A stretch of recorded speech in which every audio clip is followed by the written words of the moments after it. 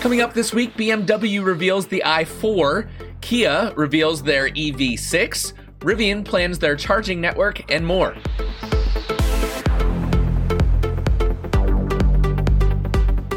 Hello, friends, and welcome to episode 57 of the EV Resource Podcast. I'm Zach Hurst, and each week I bring you the latest EV news, information, and answers to your questions about electric vehicles.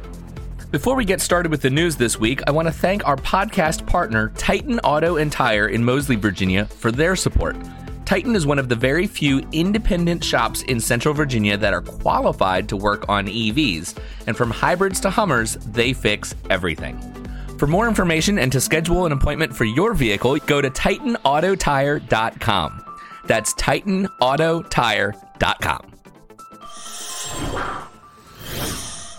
Starting us off, BMW on Wednesday gave us our first uncamouflaged look at its i4 electric sports sedan during their annual conference.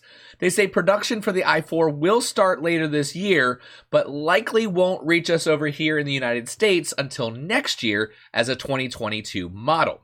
Green Car Reports shares the exterior largely echoes the concept version unveiled last year, and as expected, the i4 is similar in size and shape to the gasoline BMW 4 Series Gran Coupe, meaning it's a four-door sedan with a low, coupe-like roofline. That also means that the i4 will be a close match to the Tesla Model 3 when it comes to size. BMW also confirmed that the i4 will be unique in multiple specs, with the range-topping version boasting 523 horsepower and an estimated 300-mile range, putting the 0 to 62 mile an hour in about 4 seconds.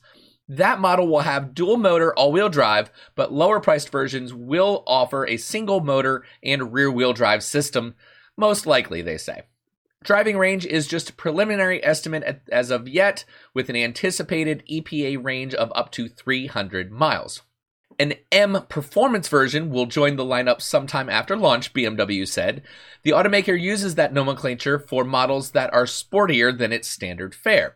BMW didn't share any interior photos, but we do know that the i4 will get the automaker's latest iDrive infotainment system, including a massive dashboard display and digital key system that allows drivers to use an Apple iPhone in place of a key fob. An integrated Apple Maps feature will also help with finding charging stations. Globally, BMW plans to have 25 new electrified models on sale in the next 2 to 3 years, with the majority of those being all electric. BMW decided not to bring the iX3 compact electric crossover here to the US, but both the i4 and the larger BMW iX crossover are expected to arrive here by the end of 2022. All said, it looks like it's going to be a really great car, and honestly, I'm a little disappointed that this might not get here this year. I'm starting to think that if BMW doesn't kick it into high gear here pretty soon, they might find themselves competing in a very densely packed market without a standout feature to attract non-BMW owners. And no, that hideous front grille, while being a standout feature, is not one that I'd call attractive. In the coming years, many automakers are going to bring their EVs to market, and I would be delighted if this BMW joins the bunch sooner rather than later. Next, from Kia, it seems that the recently revealed electric EV6 has been quite well received. Well, so far anyway. Its official introduction will take place during the full unveiling later this month. I believe it's set for the 30th. Don't quote me on that. The EV6 is a very attractive car, but as is the case of all models, not everybody will like it.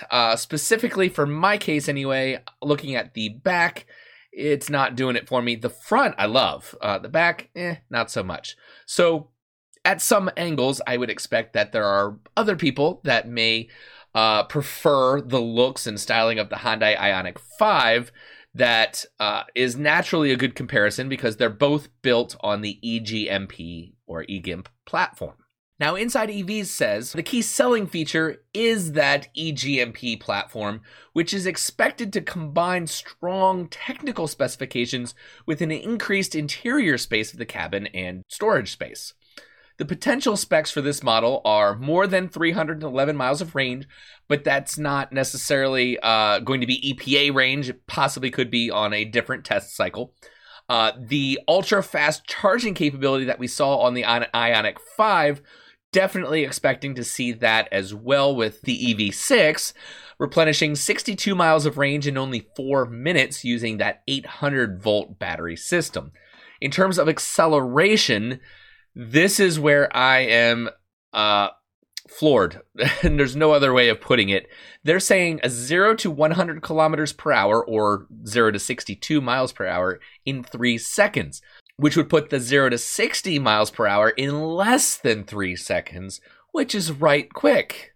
In a previous presentation by Kia in February, they shared that they have reserved an entire range of names for its next generation of electric cars, names from EV1 to EV9.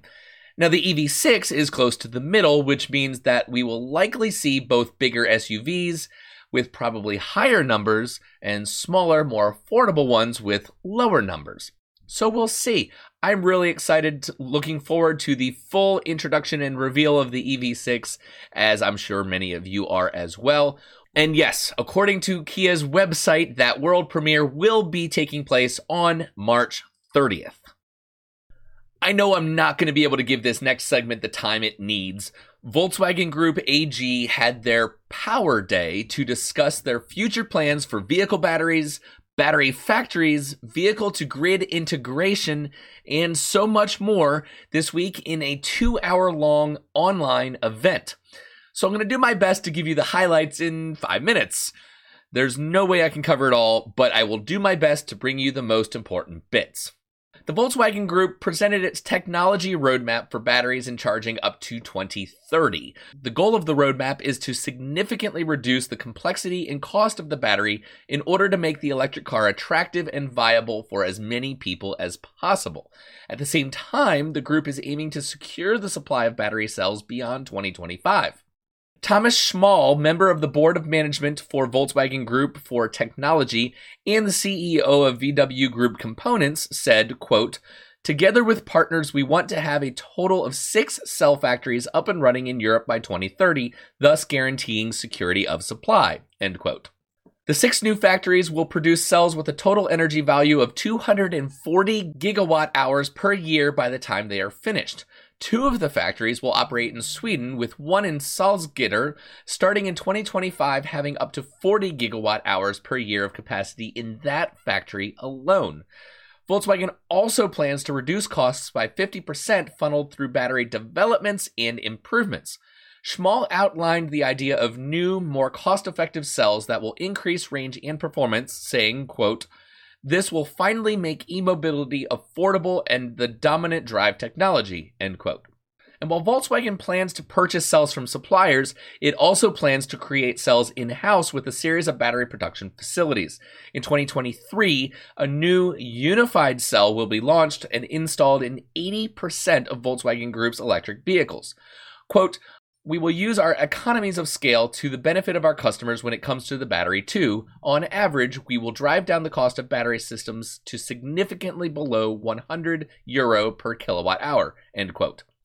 And Volkswagen isn't only working on its battery plans, the company is also working on expanding out its charging platform by calling upon European power companies to help with the rollout. Partnerships with Ionity and BP will establish 8,000 new charging points throughout Europe. Additionally, 4,150 kilowatt chargers will be installed at BP and ARAL service stations in Germany and Great Britain.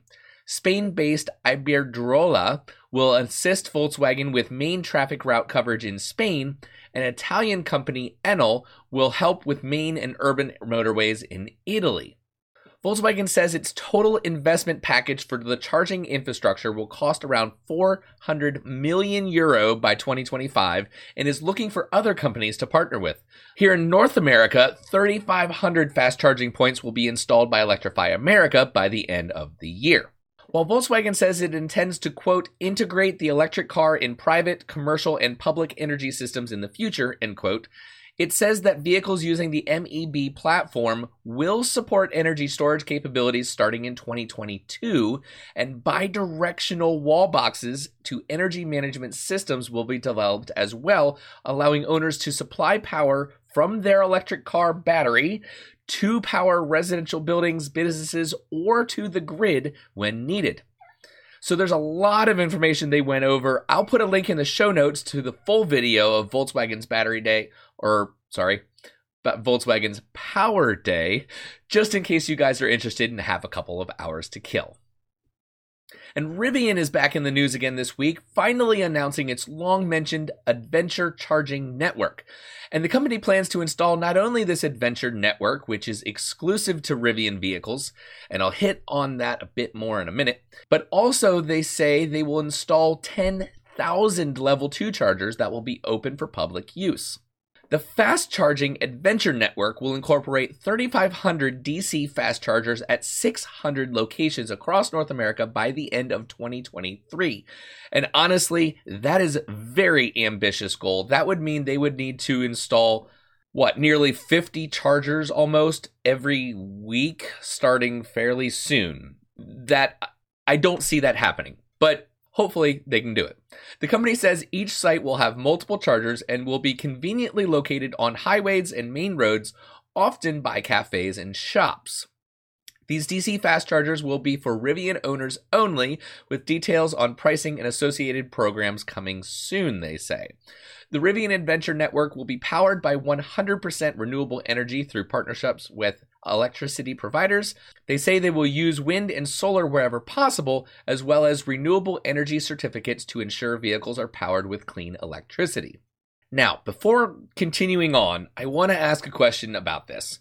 Do we really need another exclusive charging network to act as a barrier to EV adoption? Not that everybody is in the market for a $70,000+ vehicle, but if I heard that I couldn't charge at a charging station, or worse, that I could at some but not at others, and that's the fast chargers, but the slower ones I could use, but some I'd have to pay and others are free, and then if I needed I could plug into an electrical socket, but don't do that because it'll take forever. I think we easily forget how confusing this can get for a new owner. So maybe a better solution for Rivian, and honestly for Tesla and their supercharger network as well, would be to have them be free for owners of their vehicles, and then owners of other manufacturers would have to then pay to charge. That way you still have the advantage and selling point to your customers. You can say, hey, our customers, we can charge at all of these chargers for free, but then you're not excluding anybody else, and possibly having a revenue stream coming in from people charging at your stations. Doesn't that just make more sense? And yeah, before I go on, maybe not for Tesla because they're already charging Model 3 and Model Y owners at Tesla superchargers. But still, I think there's some wiggle room to expand that. Rivian are also installing thousands of Rivian Waypoint chargers across the US and Canada. These are going to be found at shopping centers, restaurants, hotels, campsites, parks, and many other locations. They will be level 2 AC chargers that will deliver up to 11.5 kilowatts of power and use a standard J1772 plug. They say over 10,000 Rivian Waypoints are planned across the US and Canada through 2023. Once again, that is exceptionally ambitious. If they can do it and get it done, great. I personally, sitting here now, don't see that happening in that time frame. But hey, even if they get half of them or a quarter of them up, installed, and available for people to use, that's still a fantastic step forward. Formula E chief Jamie Regal has revealed that the electric car racing series is targeting potential new races in the US and Asia as a part of plans to expand the global reach of the championship. In an interview with the Autosport News website, Regal listed the US, India, China, and Japan as countries that the series would look to travel to in future seasons. China has staged Formula E events in the past, with Beijing playing host in 2014 and 2015 before the series headed to Sanya in 2019. A Japanese E-Prix has previously been mooted, with Tokyo and Yokohama among the potential locations. Regal has now identified Japan as one of the countries the series is looking to expand into. Regal said, quote, I look at the markets where we need to have an impact. In no particular order, Japan is big on that list. Mainland China, in a tier 1 city, is big on that list as well, end quote. Formula E has Indian representation in the shape of Mahindra Racing. Team principal Dilbagh Gill has previously said that the outfit would be willing to support the series on any potential plans to race in India. Regal added, quote, "You look at that market, it has young, urban population and internationalists' outlook. It's English-speaking generally in terms of the segment we're going after, and you have an opportunity to skip a generation in terms of electric mobility and showcase the future. I'm not saying anything controversial to say that those cities are very populated and there's lots of pollution. Electric vehicles can really transform the quality of lives in that market. There's challenges, but I'm really focused on that and have good conversations with Dilbagh and the Mahindra guys to see if we can accelerate," end quote. The part I'm getting really excited about is Regal is also looking to expand Formula E's presence here in the United States. Formula E has raced in New York since 2017, and Regal said the series is keen to tap into the potential of the Western U.S. market. He said, quote, "That fits. When you talk about the prime manufacturers, they all sell a lot of cars in California. If we could end up there, that would be cool," end quote. The 2021 Formula E season got underway with 2 events in Saudi Arabia last month. Further races are planned in Italy, Spain, Morocco, and Monaco before the end of May, with the Chilean capital of Santiago scheduled to host a doubleheader on June 5th and 6th. A decision on the remainder of the calendar is set to be made in early spring as Formula E continues to monitor the impact of the ongoing pandemic. Formula E was forced to cancel a number of events last year, including the New York E-Prix, because of the pandemic. So hopefully we'll get to see the return of Formula E to North America very soon. The National Hot Rod Association, NHRA, held its first panel discussion with OE and aftermarket manufacturers, safety equipment partners, and EV racers to develop strategies to race and showcase electric vehicle technology. 70 years after its inception, the NHRA continues to share its technical and promotional expertise to make every drag strip pass more successful. With every change in the automotive industry comes an opportunity in the drag racing industry to apply a philosophy of speed and safety. And this means with the rise in performance of new electric vehicles comes the need for NYRA to give them a safe place to race and a platform for their builders and racers to evolve and demonstrate their accomplishments. NYRA's leadership launched an EV initiative to understand and promote the potential of these new vehicles and powertrains. At the 2021 NYRA Gator Nationals in Gainesville, Florida, a core group of this team presented the opportunities for EV racing through NYRA competition, marketing, technical, safety, television, and live events by hosting a panel discussion. The interest in attending this preliminary gathering on EV drag racing was overwhelming. Representatives from Dodge, Ford, GM, and Toyota were in the attendance. There were also EV racing teams, EV racing supporters, safety equipment suppliers, automotive aftermarket manufacturers, and enthusiast car builders. The purpose of the meeting was exploratory and intended to gauge the interest in NYRA developing EV racing opportunities. It was also an opportunity for NYRA to discuss topics it's researching and allowed them to call on their partners and the larger automotive industry to develop synergies that would benefit everybody. NYRA made it clear that any EV racing it could conceive of would be in addition to existing racing categories. Electric vehicles would not replace any class or type of car. Areas of discussion included the significant number of production EV cars already racing at the NYRA member track level, safety, EV components, software, areas of innovation, cost, and EV interest from the 13 to 34-year-old demographic. Based on the enthusiasm of the people present, they say a follow-up meeting will be scheduled. This was inevitable, wasn't it? I mean, it's only a matter of time when you've got production vehicles coming out this year and next year that will do 9 seconds or faster in the quarter mile. It's only a matter of time before the National Hot Rod Association, the people that kind of put together the rules, if you will, for drag strips, it was only a matter of time before they got seriously involved. So that's all I have for you in the news segment this week. So let's move on to our weekly Q&A. The The weekly Q&A is brought to you by Charged Future EV Consultancy. If someone you know is interested in the purchase of an EV or getting charging installed at a business but don't know where to start, reach out to Daria and he'll help determine the best path forward. Mention that you heard about Charged Future here on the EV Resource Podcast for a 10% discount on any build services. The initial consultation is free, so head over to chargedfuture.com to get started. Last week's question was, what do you think will be the best-selling EV in the US this year? And overwhelmingly, you all answered the Tesla Model 3. I was actually surprised a little bit by that. Honestly, my answer would have been the Tesla Model Y, but it seems that confidence in the current number one selling EV is still high. So I don't know about you, but I am super excited to see how this plays out. The question I have for you this week is, if there were an electric vehicle event, whether it be motorsport or expo or otherwise, I'm kind of thinking along the lines of Formula E or Extreme E, or even something like Fully Charged Live, if there were an event like that on the west coast of the United States in the coming years, would you attend, and what would you be most excited to see? So submit your answers to hello@ev-resource.com or through social media, and I'll read them out on next week's podcast. That is your show for this week, so thank you so much for listening and watching the YouTube video. Please share this with your friends and anybody you know who is interested in electric vehicles.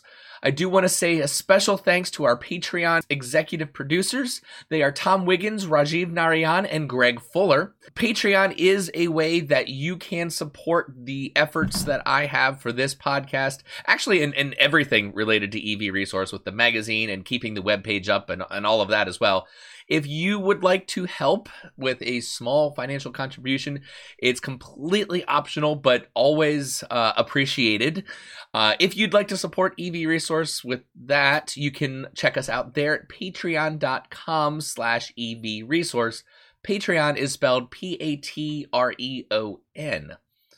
I invite your feedback via the same email address. That's hello@ev-resource.com. You can always leave a comment on the YouTube video, and don't forget to subscribe whether you're looking at things on YouTube or on the podcast app that you're using to listen to this. That way you'll get all of the future shows delivered to you automatically. You don't have to chase them down week after week. If you want to listen to any of the previous shows, you can find them on our webpage under the podcast section and on many of the major podcast platforms. Thank you so much for being with me, and I'll catch you next week.